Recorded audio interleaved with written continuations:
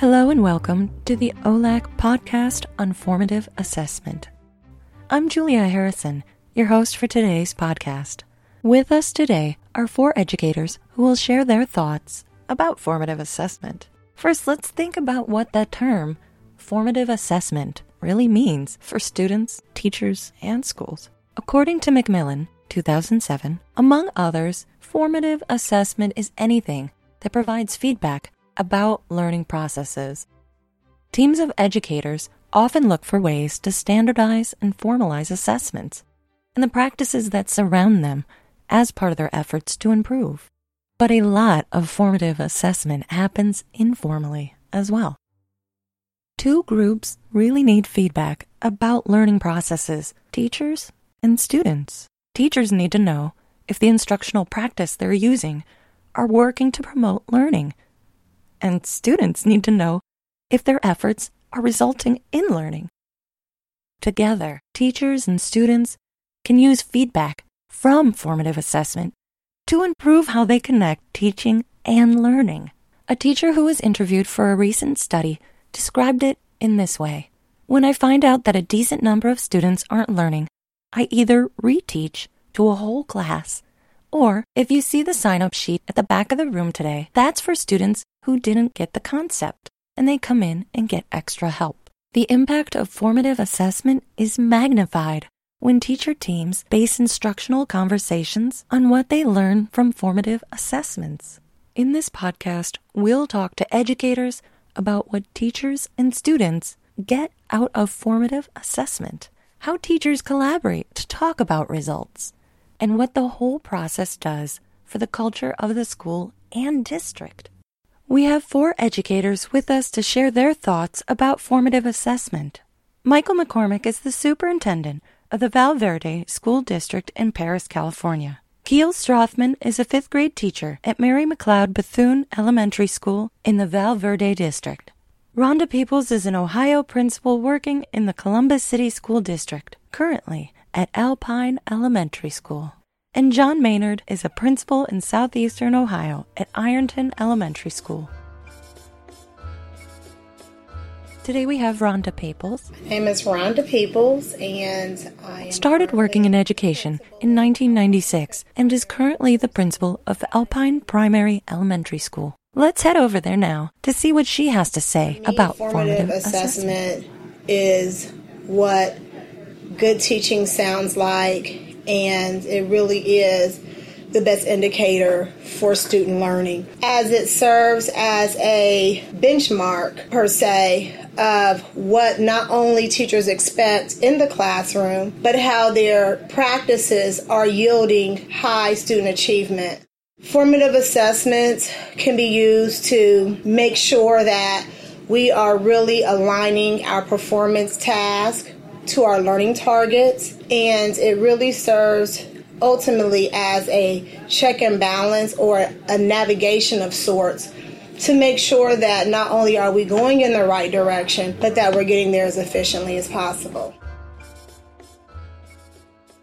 Formative assessment is a deliberate process used by teachers and students during instruction to provide specific, actionable, and immediate feedback. It promotes ongoing reflection, unlike summative events one usually thinks of when they hear the word assessment. It's also a powerful daily process that doesn't just report on student learning the way that summative events and interim reports do. To unpack this topic further, let's head over to Michael McCormick, the superintendent, Val Verde Unified School District in Southern California. Informative assessment, as delivered in what we're calling the teacher-directed formative assessment model, all students enjoy the advantage of well-planned delivery of meaningful, quality assessments that are very closely synchronized to the rhythm of the instructional process. Assessments are so well blended into instruction that students don't feel tested and judged as much as they feel measured and supported. And that's a really big deal. And I think that also where students feel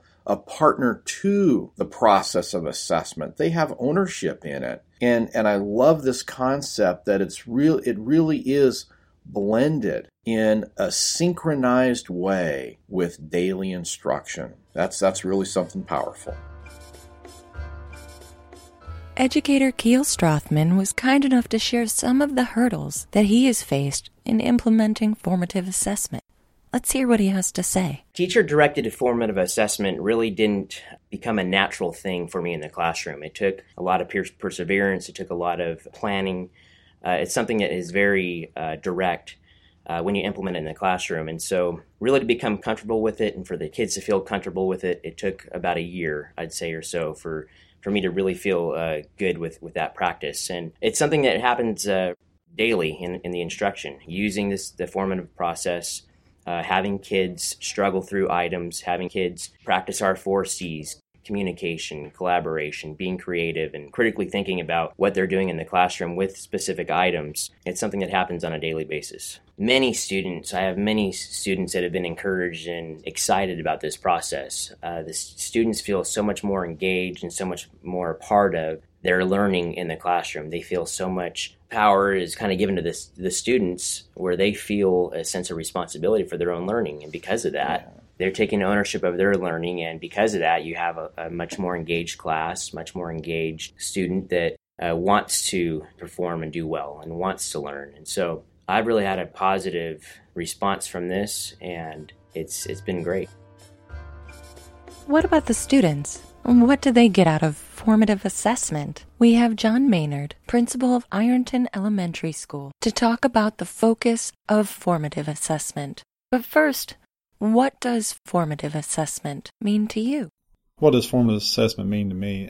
That's always a really strong question. People start thinking of some sort of exam. They think they're going to do this exam in so many weeks. We think of that as big data. It's helpful. But formative assessment to me is instant. Formative assessment is actually as the lesson's going as well. We want to look at the work as it happens, and we want to make adjustments as it happens, because formative assessment should be used to improve the engagement of the student and the learning of the student.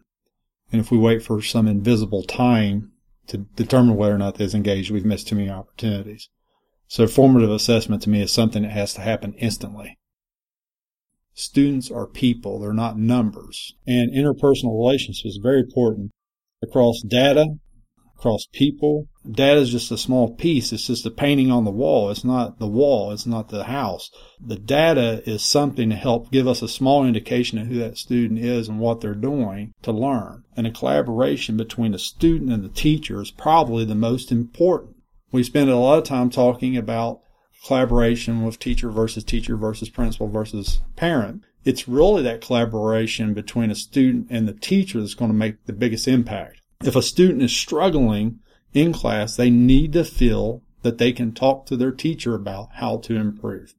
If a teacher is made to feel that that student is a number that means something in a result, that if they don't score a certain score, then they're going to get penalized, and the student must be penalized. The district must be penalized. The school must be penalized. The second we turn kids into a value-added number, we lose the potential to have the interpersonal relationships we actually need for learning.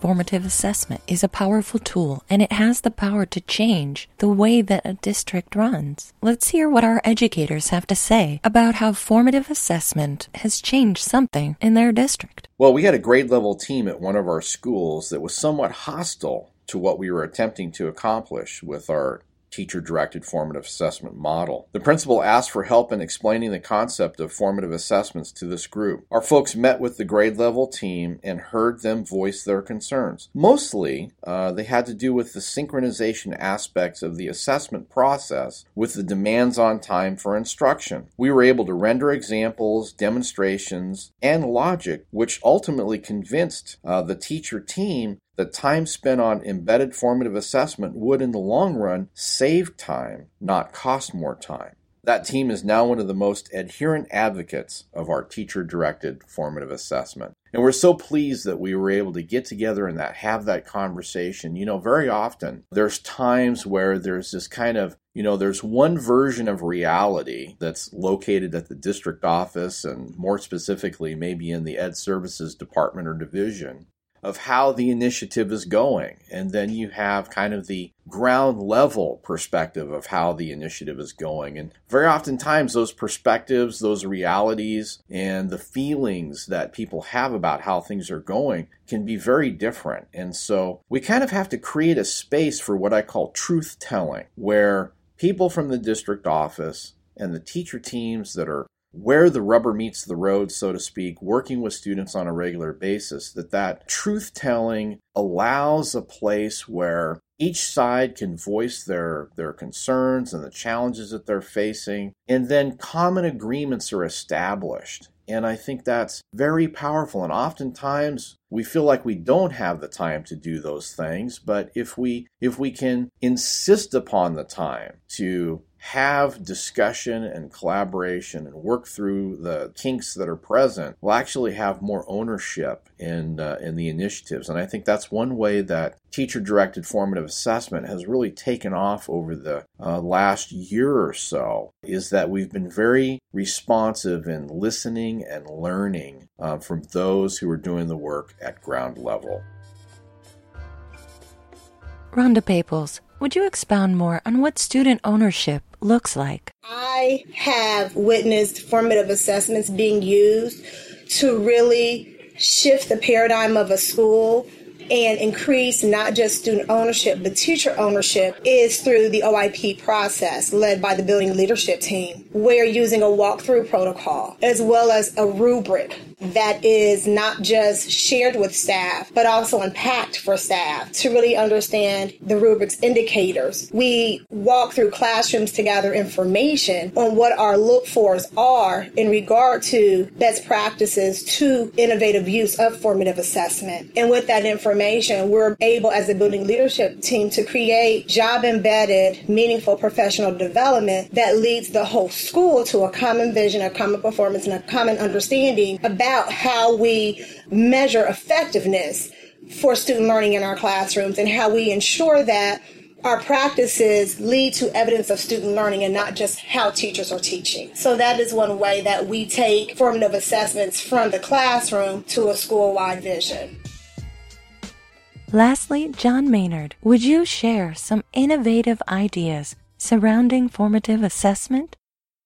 Some innovative ideas. We have one that's really, I think, stands out. We have designed based on feedback, the idea of, okay, how are we going to improve instruction? And there's many people involved in that. You have the quarterly assessments, you have the teacher-based teams, you have the building leadership teams, you have the district leadership teams, you have teachers talking to teachers and principals talking to teachers, and everyone's talking, all the adults are talking, and no one's talking to the kids. And we had an issue on quarterly assessment just a couple of years ago where we were all teaching fractions the exact same way, and everyone was comfortable in teaching fractions the exact same way. And we were failing every grade in the exact same way. How do we get better? So there was discussions about going to buy programs and things. And I thought, why don't we ask the students? Why don't we have a student-based team? And what if you took a student-based team who watched videos of teachers and who actually become consumers of knowledge and who understand the power of formative assessment and understood what the results of their work was, and that they could review these things and give you feedback? Wouldn't that be nice to have that consumer tell you what they think about what you're selling them?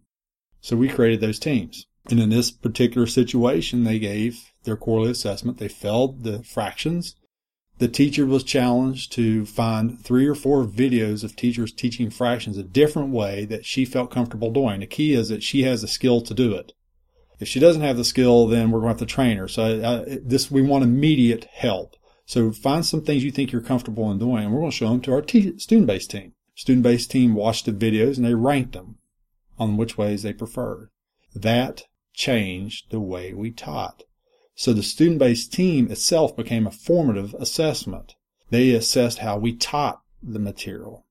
The next QA, everybody's material showed that it was getting better. Our test results were getting better. Our students were getting excited because they were actually getting involved. And we continue to do this. So the student-based team is something that's come, I think, innovative from the formative assessment.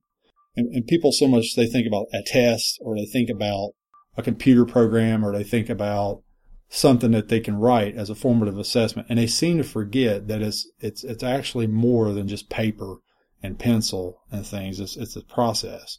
Collaboration. I think I just mentioned collaboration. The collaboration between the teachers talking about what the students have learned, what they have achieved, what they're trying to do. The collaboration with the teachers talking about how they're going to teach the next lesson, how they're going to review material.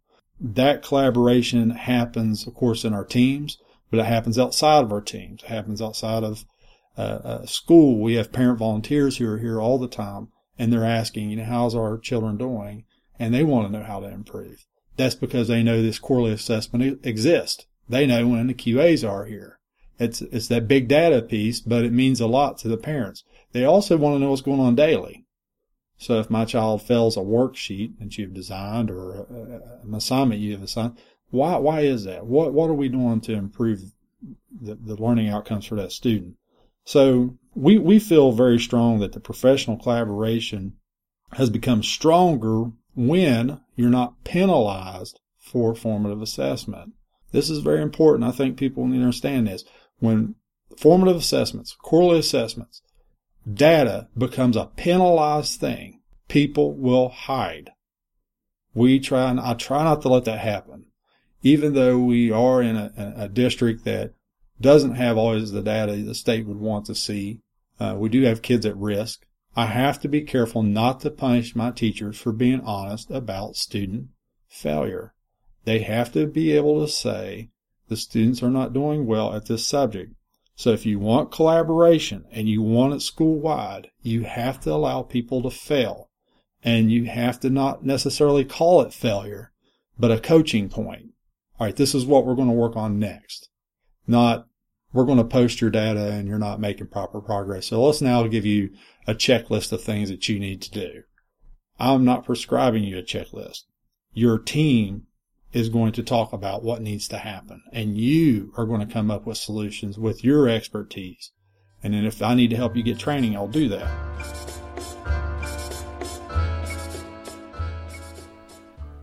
As our guests have shared, formative assessment is a critical part of effective instruction. Learning how to do it, takes time. And it requires trust. Building trust also takes time, but it pays off in the end.